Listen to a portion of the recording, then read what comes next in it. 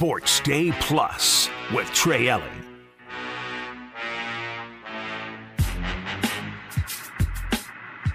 Coming up on episode number 15 of Sports Day Plus.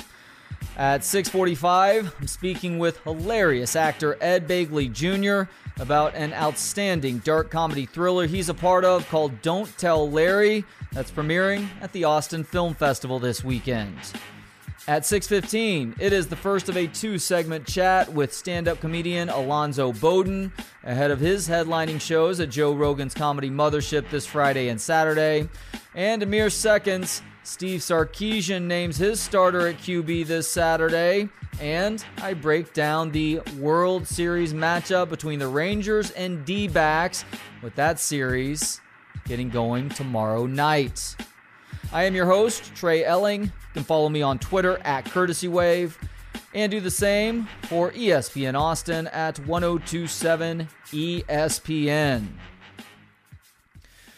Earlier in a media availability with Austin Media and others on Zoom, Steve Sarkisian confirmed what many of us thought to be the case this week as we learned that Quinn Ewers would be week to week with that AC joint injury in his throwing shoulder. But let's be honest, this is one that's going to keep him out for at least a little while, if not a lot of while. That Malik Murphy would be the next man up for Texas at quarterback. Steve Sarkisian insisted after the game on Saturday and in his presser on Monday that he was going to give Malik Murphy and Arch Manning first-team reps in practice this week. And I'm guessing that's happened to a degree, but I think deep down Sark, even without realizing it, although he probably did realize it, gave Malik Murphy more first-team reps because you are operating on a meritocracy, but sometimes when things are relatively even, including a complete lack of game experience, when the snaps matter a whole lot more than in mop-up duty at the ends of games, that Malik Murphy, with a little bit of mop-up duty and some legitimate game action last week, gets the nod over Arch Manning, who has not been on the field for a game yet in his young career.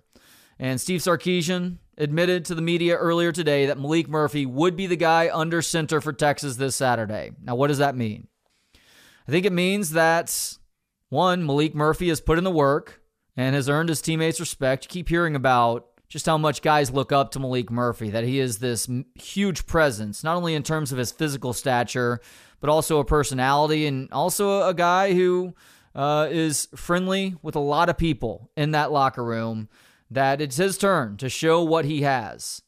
And while he will get opportunities to throw the football, this does not need to be a situation like what we saw last week with Quinn Ewers, where Quinn, granted, he goes 16 of 17 in the first half against Houston.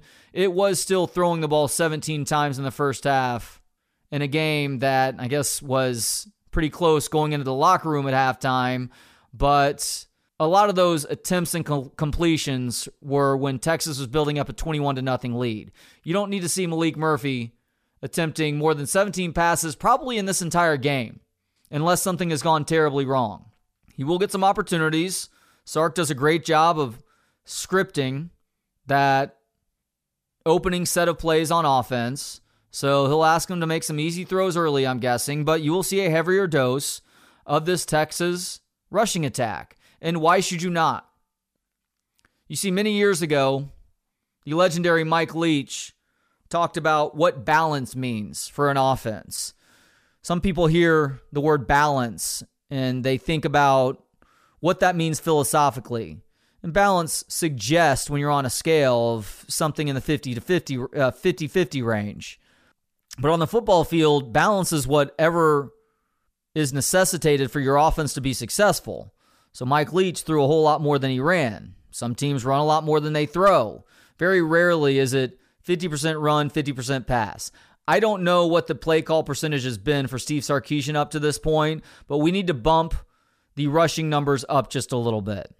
Nothing against Malik Murphy, but you do want to ease him into this experience if you can, while also leaning on what is a certain strength of this team right now, and that is Jonathan Brooks and just how good he is, and C.J. Baxter, the true freshman, who last week looked like he was as healthy as he's been since the first quarter of the first game of the season. let these guys eat. Let Malik Murphy early on operate off of play action. Give him easy throws. If he makes the easy throws, just add to the level of difficulty gradually. And don't overthink this. There's no need to overthink this. For the reasons I just mentioned, and also BYU, not great offensively, not great defensively. You see a 5-2 record, that's a little bit misleading. Their best win right now over a 2-6 Arkansas team that just fired their offensive coordinator. The game was in Fayetteville. It looked impressive on the screen at the time. I remember seeing that score because Arkansas got up in that game, and I think they eventually let it slip away to the Cougars.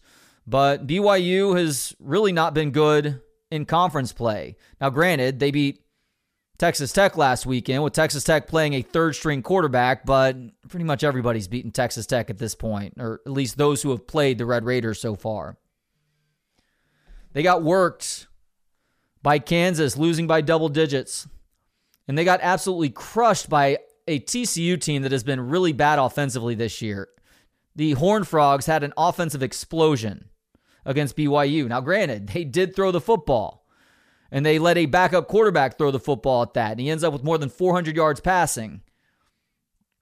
So maybe we see Malik with a little bit heavier of a game plan than throwing it 15 to 20 times at most. And I do also expect to see Arch Manning at some point in this game too, and not necessarily while the game is in hand. I think they want to get him out there when things matter a little bit more, just to get those initial butterflies out, because Arch Manning at this point is a potential snap away. I hate to think about this, but you always have to think about the best and worst case scenarios. Malik goes down to an injury. Arch Manning is the guy. They're not going to Charles Wright. They're going to Arch Manning. So to maybe give him the third or fourth series of this game and keep a rotation like that throughout is not completely off the table. The Texas Rangers and Arizona Diamondbacks start the 2023 World Series tomorrow night in Arlington. Programming reminder, you can hear every World Series game right here on 102.7 ESPN.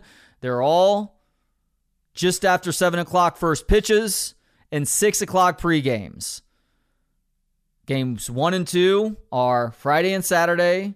Games 3, 4, and 5, if 5 are necessary, are Monday, Tuesday, Wednesday, and if there is a game 6 and 7, that will be the following Friday and Saturday. Now, what does that mean for this show with a 6 o'clock pregame? Well, it means I'm not going to be on tomorrow. That's okay, though, because I'm going to be gearing up for that Rangers game, and it also means no shows next Monday, Tuesday, and possibly Wednesday, and then we'll see about Friday, Saturday. I feel strangely confident about this matchup right now, and I hate that because this is a Texas Rangers team that has been on a roller coaster ride of a second half of the season.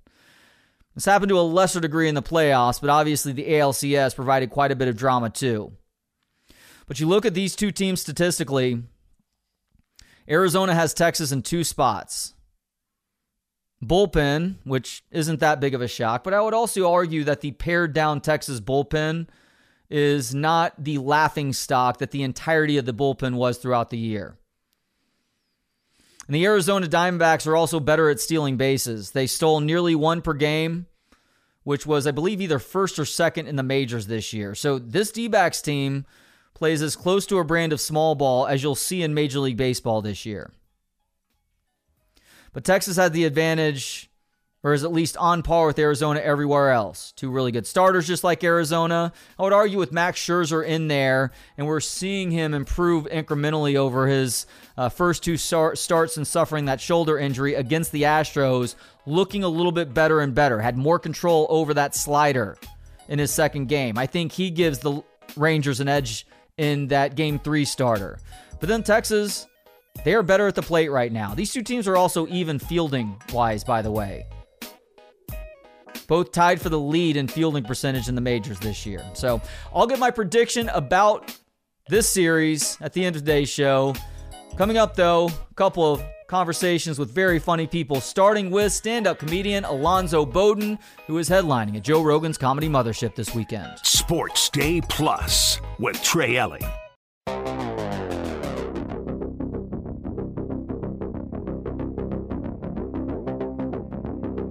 Sports Day Plus with Trey Elliott. Alonzo Bowden is a longtime stand-up comedian who is headlining at Joe Rogan's Comedy Mothership this Friday and Saturday night. For info and tickets for the Comedy Mothership, go to ComedyMothership.com. For more info and to check out all of Alonzo's stuff, you can go to AlonzoBowden.com. Alonzo is nice enough to join me now for a couple of segments. Alonzo, thank you so much for the time. How you doing today? I am good, Trey. How you doing? I'm doing great, and from us talking a little bit before hitting record, I just learned that this weekend is not going to be your first time performing at the Comedy Mothership. You are headlining there this weekend, but you did a guest spot back in April. What were your initial impressions of this club that is getting a lot of love from both audience members and comedians alike? All right, as a comedian, I will tell you the single best thing about the Comedy Mothership. When you're in the green room, there's only one remote control for the television. Now, trust me on this. I've been to clubs there's always at least 3 remote controls and only one person who knows how to use them, and that guy's never in the sound booth when the game is on. So the mere fact that they made the mothership have one remote control, you're like, this is the best club in the country. This is the A club. So because you're headlining this weekend, if you want it on the Clippers preseason game, do they have to abide by that? Absolutely. Absolutely. The headliner controls the TV. No, it's a great room. It's very friendly. The people are right on top of you, so the energy's good.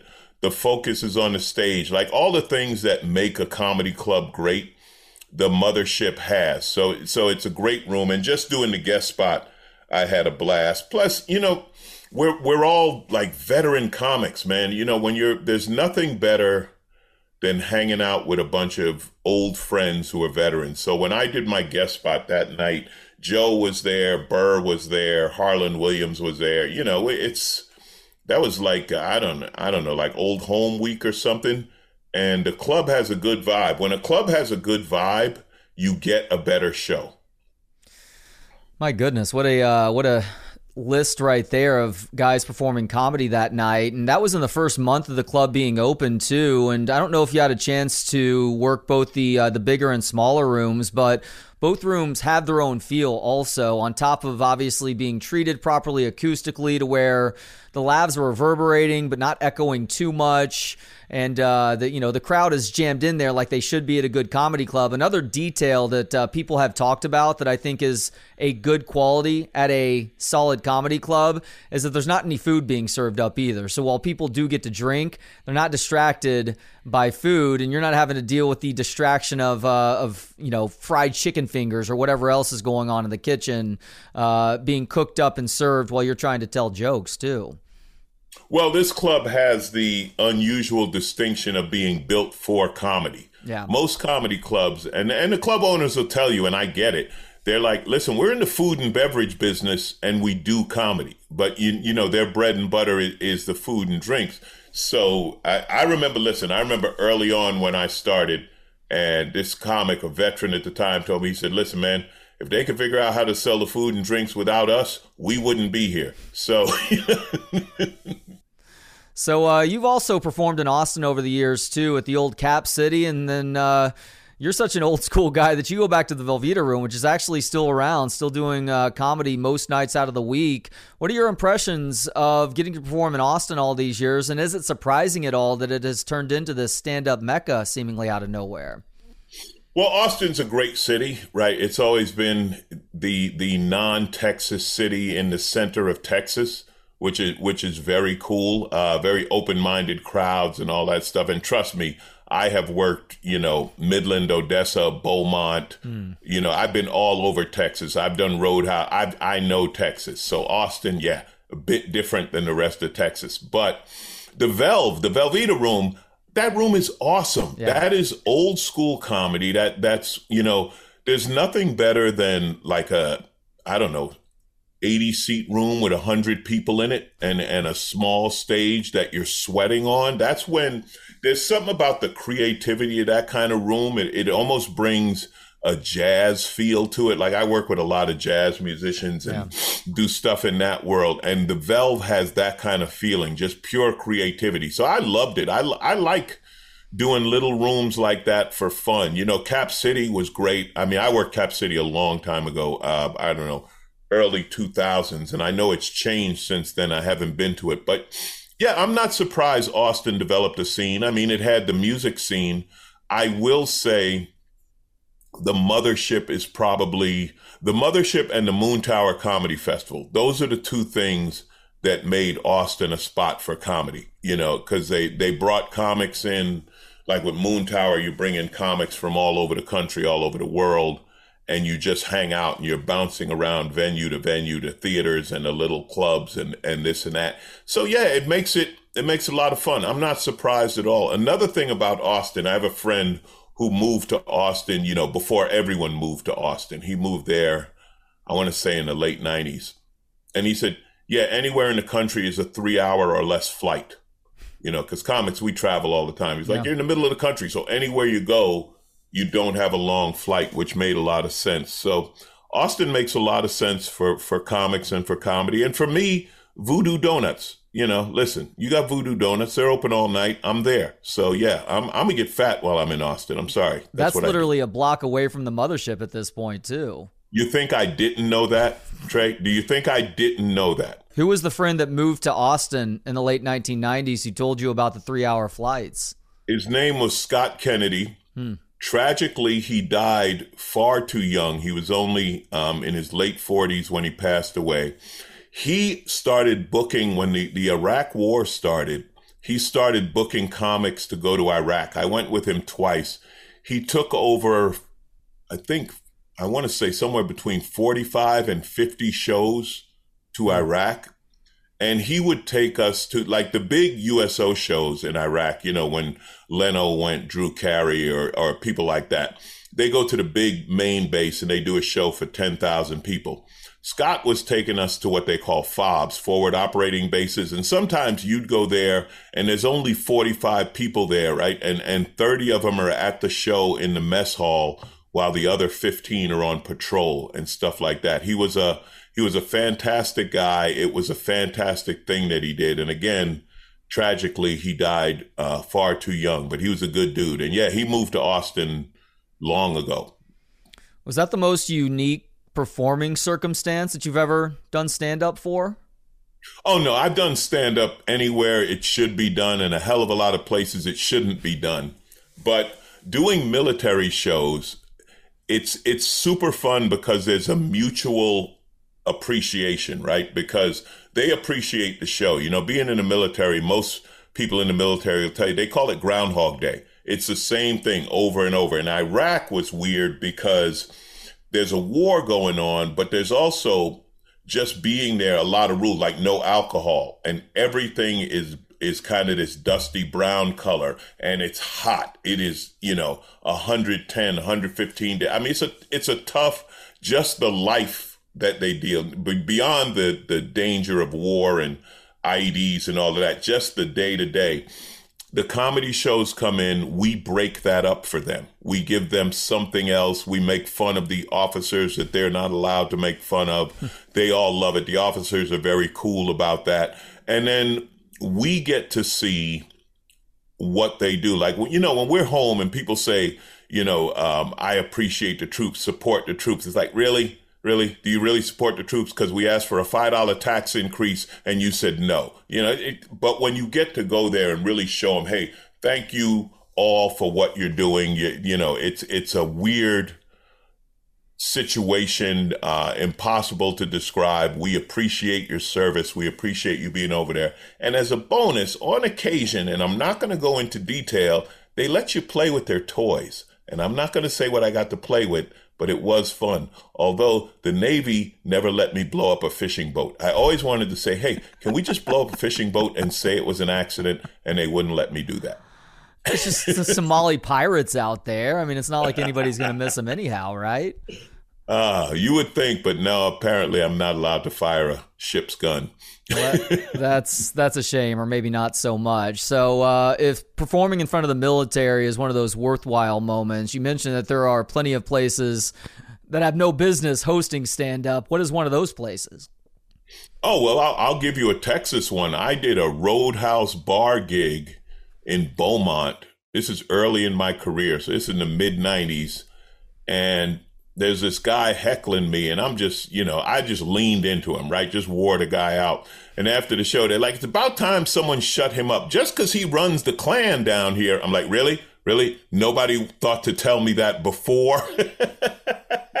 Oh, my goodness. You run into crazy local things like that are funny and weird and stuff like that. I was telling Joe, I'm trying to remember this place. Was it St. John's Island? It's a little island off of Newfoundland in Canada. Like it's like the easternmost tip of Canada, nowhere, just little island. You got to fly like a 12-seat puddle jumper to get there, blah, blah, blah. And I go into this bar, and there's a Joe Rogan Experience sticker on the bar. I'm like, Joe, you are everywhere. You are literally everywhere. So stuff like that, it's fun. I mean, I listen, I still love stand-up. I love the creativity of it.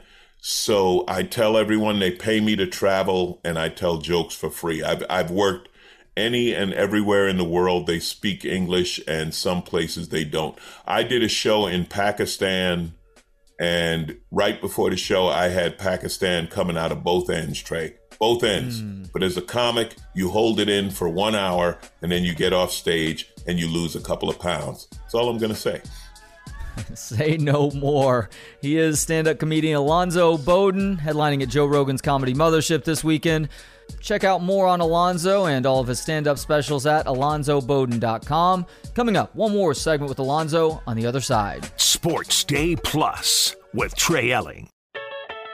Sports Day Plus with Trey Elling.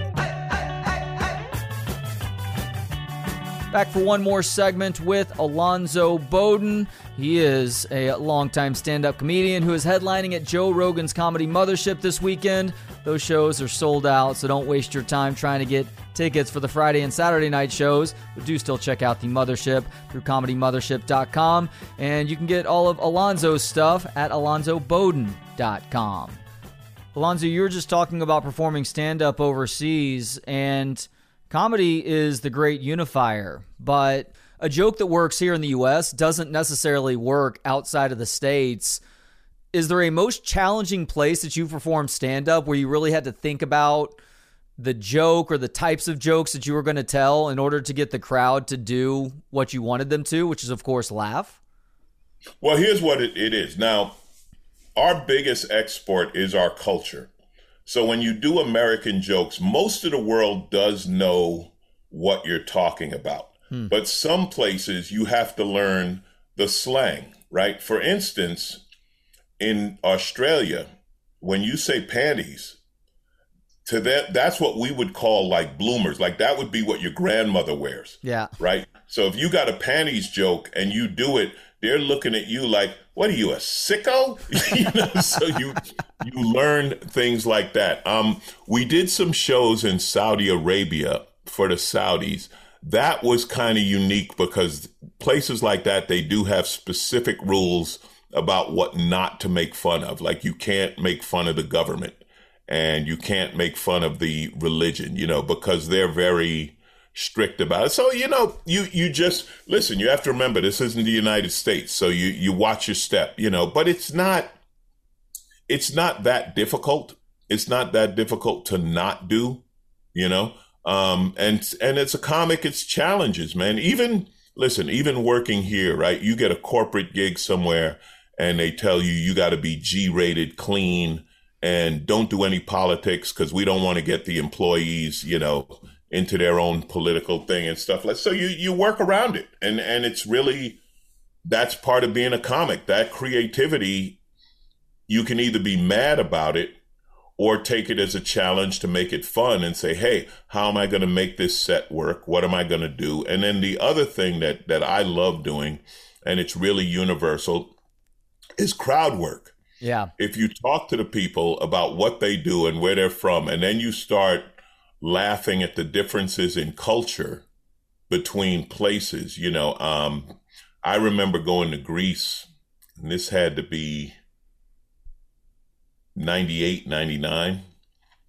all the kids thought I was a pro ball player because of my size. They were running up. They wanted me to pick them up. They wanted to take pictures. They couldn't understand. And so after a while, I started using the same line I use on women in LA, which is that I played for the 89 Clippers. And that works, Trey, because no one knows who played for the 89 Clippers. It is my line. And don't mess this up for me, man.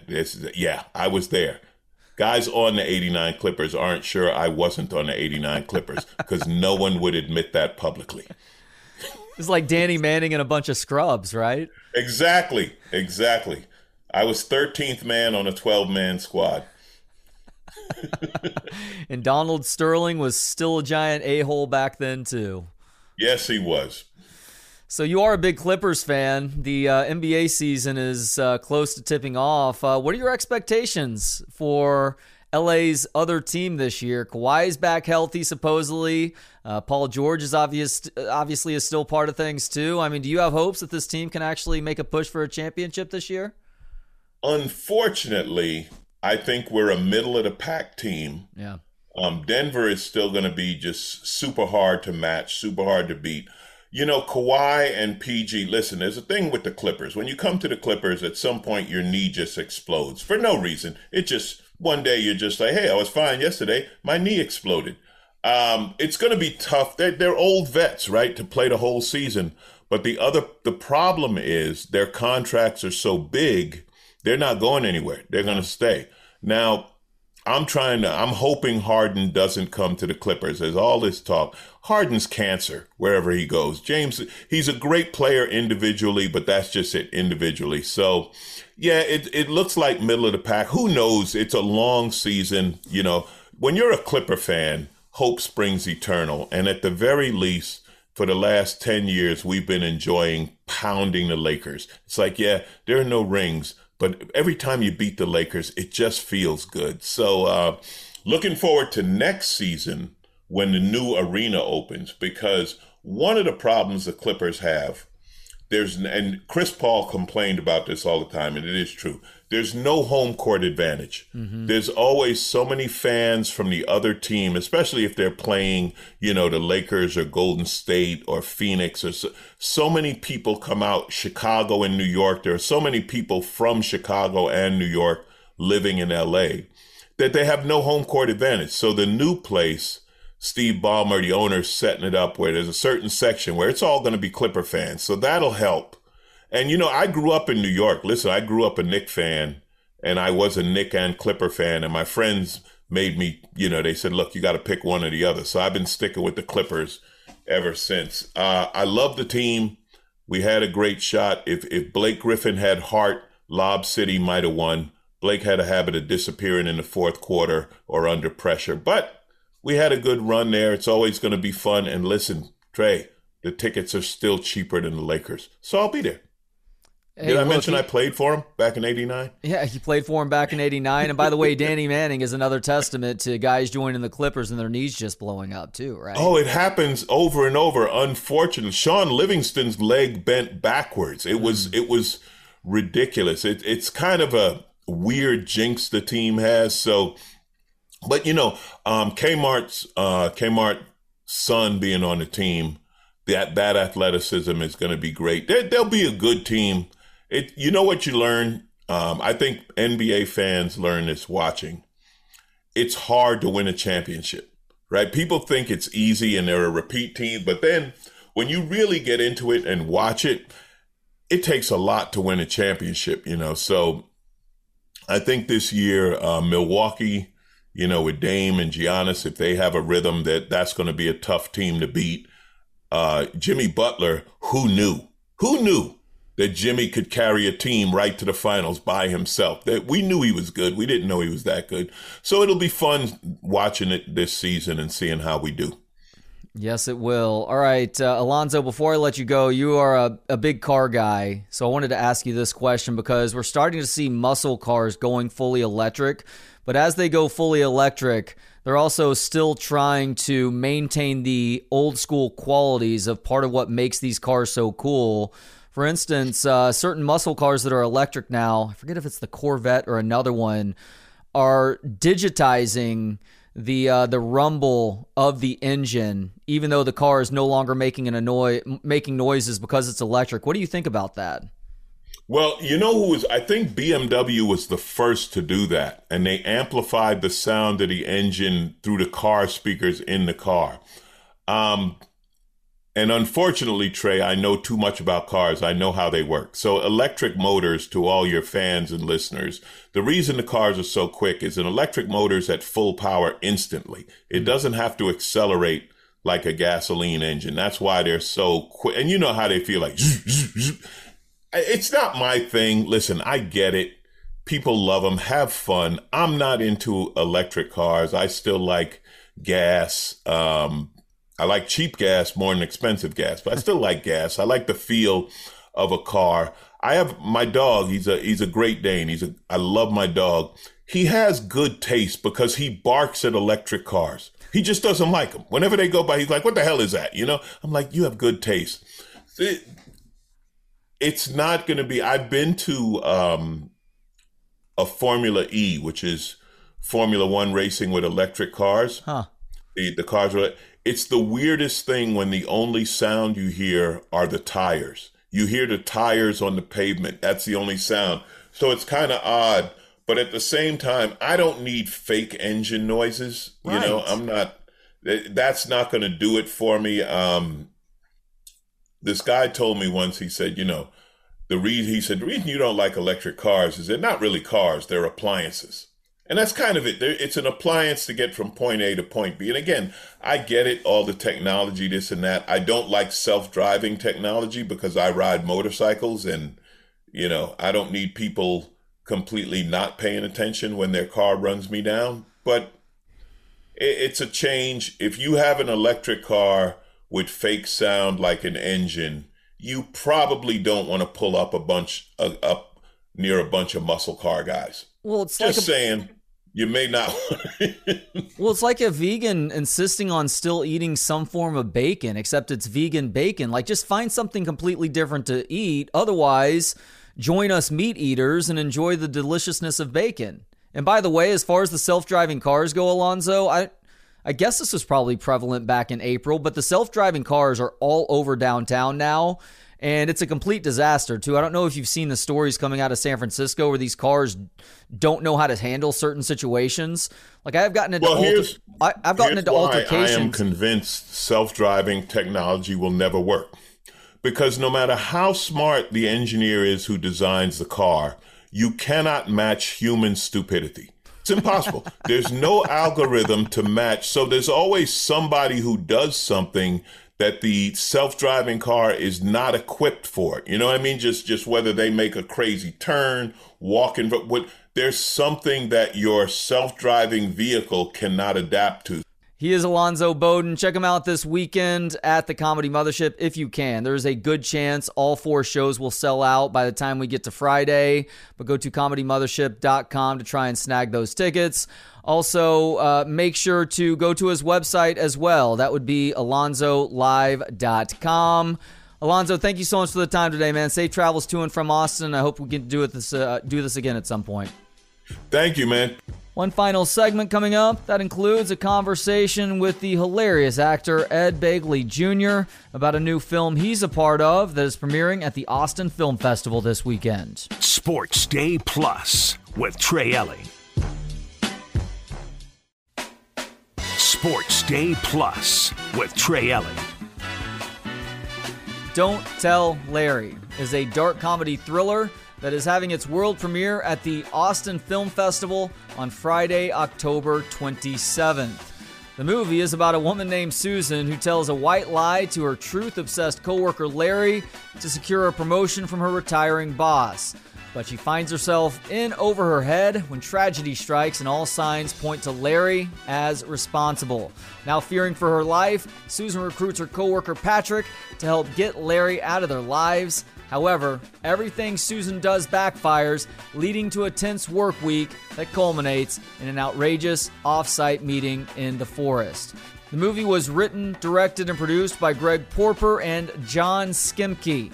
and stars Patty Guggenheim, Kyle Kennedy, Kenneth Mosley, and my next guest, Ed Begley Jr., who also executive produced Don't Tell Larry. Ed, thank you so much for the time. How you doing today? I'm doing great. Very good to talk to you, Trey. It's great to talk to you as well. And I got to tell you, you never know what to expect when you are watching a film that is part of a great film festival like the Austin Film Festival. And I have a pretty high threshold for when something is called a dark comedy. If I'm actually going to be laughing at the twisted nature of the humor. But Don't Tell Larry, it exceeds any lofty expectation you may have for this film. This is a hilarious movie. It's a very well-written movie. It's a very well-acted movie as well. What initially got you into this script?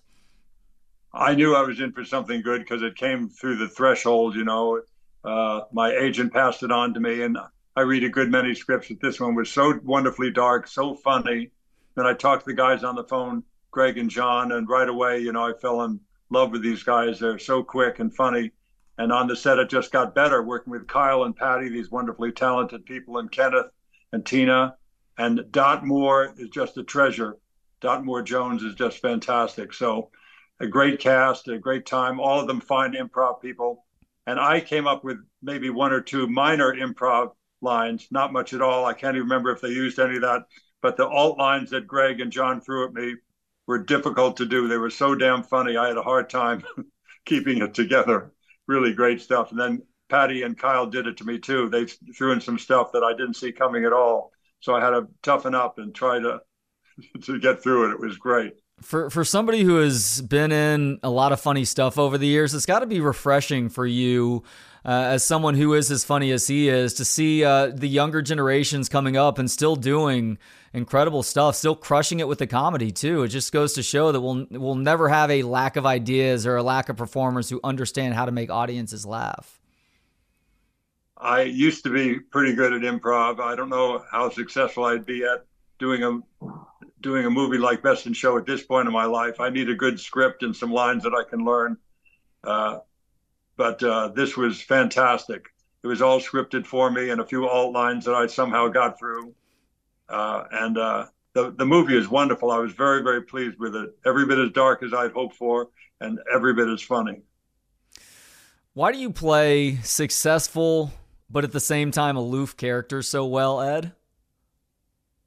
I don't know. I don't think of myself as aloof. I try to think of myself as a man of the people, riding the bike and the bus, But I guess I'm cast in that because of the way I look. I certainly look like an Enron executive. So I guess sports because of the way I look. Better than being the aging surfer after St. Elsewhere, shows like that I did when I was quite young. I guess it's a good gig playing the corporate boardroom nightmare guy. Well, and look, I mean, I'm 45, people my age and younger, they mostly recognize you from more comedic roles, but even over the last couple of decades, you will still flip-flop back and forth between the funny and the more serious, too. Is it important for you as a comedic actor to revisit those more dramatic roots from time to time? I go with the best material it is. It could be a play, it could be a TV show, could be a movie, could be commercial that's really well done, and those things that even exist. So I just go for the best material I can get my mitts on. So for years it's been Christopher Guest, then it became Better Call Saul, and now Young Sheldon is a fine show. And to work with these guys in the midst of all that, John and Greg did a terrific job, not just shooting the movie that they had written so well, but the way they pieced it together, the way they edited it was exemplary. They really got it down to a fraction of a second with those laughs that just need just a second and 3/4 of Larry after you give him the news. 2 seconds would kill it, less than a second would kill it. They know just the right timing with their editing. They're very, very skilled editors. I didn't think about that. I'm going to have to rewatch the movie from that perspective. But obviously, a movie called Don't Tell Larry, or maybe not obviously, but in a lot of circumstances, this movie, this dark comedy doesn't work if the Larry character is not only not really good, but probably the funniest person on set too. Just how impressed were you with Kyle and his performance as Larry? Kyle and Patty are wonderful improv actors. They came to this part honestly through their brilliant improv work and aligned themselves with John and with Greg. And I heard they were good, but I didn't know the level of it until I worked with them. They're really highly skilled, as good as anybody I've ever worked with. So I just feel so grateful to be 74 years of age and still be working with young people like that are that talented. I think it's a form of community service. They get some community service points working with me, I think. Do you know what their improv group is? I think they've worked with the Groundlings, but I'm not sure. Upright Citizens Brigade. They've worked with a lot of different groups. I can't remember offhand which ones it is. I think it's one or more of the ones I just mentioned, but they're very good. They're every bit as good as that fine troop of people that you see in those groups I mentioned. They're just great. Well, I don't want to get too deep into the past with you, Ed, because I hope you and I can have a conversation in the near future about your new memoir. But you obviously have a great sense of humor. Where does that come from? Because you've got a certain deadpan wit about you that really resonates with somebody like me who is also has a knack for the monotone, if you will. Well, my dad was a great dramatic actor. He won an Oscar for Sweet Bird of Youth. It was not remotely a comedy, but also very funny, and very few people knew that side of him. But he played in a few comedies, when I was younger, Dick Van Dyke Show and this show and that. So I got to meet as a young man Dick Van Dyke and Steve Allen, these people that I worship. I got to meet one of the keystone cops from the silent era of motion pictures. So I've had this career that's insane, that has bridged from the silent films, given the people that I knew, all the way to now, where you got people like Sean Baker doing a film, and a wonderful film, on his iPhone. That's where we're at today. And so it's kind of amazing how much smaller the equipment has gotten, how much bigger other things have gotten. It's wonderful. It's a good time. It's a platinum age of television. I grew up in the golden age of television with Patty Chayefsky and my dad and Rod Serling and those people. But now with Vince Gilligan and Peter Gould and those people and Handmaid's Tale, this is the platinum age of television. So enjoy it. And then films like this can exist in another format that one day will be on television, but it's all very exciting. Who's your favorite comedic actor of all time? My favorite comedic actor of all time is Peter Falk. Columbo. All right. And last question now. Once again, for anybody who maybe isn't familiar with Don't Tell Larry, but maybe at Austin Film Festival this weekend, maybe for the premiere tomorrow to check it out, or at some point over the next week and a half, or maybe they have an opportunity to see it either in theaters or on demand after the film festival. What is the best reason for people to go and see this movie? It's funny, it's dark, it's going to shock you, it's going to surprise you in many different ways. It's really good. It's not the same old, same old. I'm tired of the same old, same old. Who isn't? This is not that. You're going to love it. Ed, thank you so much for the time today. People can see the book in the background there. Make sure to check out Ed's memoir and stay tuned. You will hopefully be hearing more from Ed here on the ESPN Austin show, and then also Books on Pod in the not too distant future, going more in depth on that one. Thank you so much for the time today, Ed. Trey, thank you, pal. All right, just a couple minutes left here. Don't really have time to get into where we at today. And we will not be on tomorrow. Reminder that Texas Rangers baseball will be on these airwaves tomorrow as a part of ESPN Radio's World Series coverage. That's right, Game 1 of the World Series between the Rangers and Arizona Diamondbacks. It's at Globe Life Field up in Arlington. Games 1 and 2 Friday and Saturday night. Games 3, 4, and 5, if necessary, will be Monday, Tuesday, Wednesday.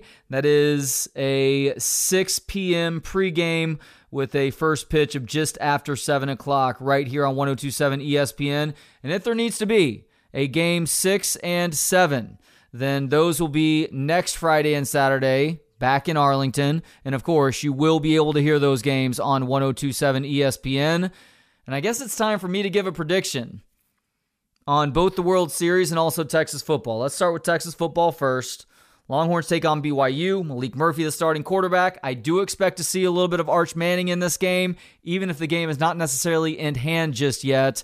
And I think the Longhorns do come together to take care of business. You see a replenished defense with a bounce-back effort versus some of the embarrassment against Houston. And Texas does end up winning this one by 3 to 4 touchdowns. As far as the World Series goes, as a Rangers fan, who admittedly wasn't watching this team much at the beginning of the year. That's not to say I don't love the Rangers, but I'm sorry, as a 45-year-old guy, I only have so much time in the day. And early season baseball ain't going to cut it for me, but I have quickly fallen in love with this team. Yeah, call me a bandwagoner if you want to.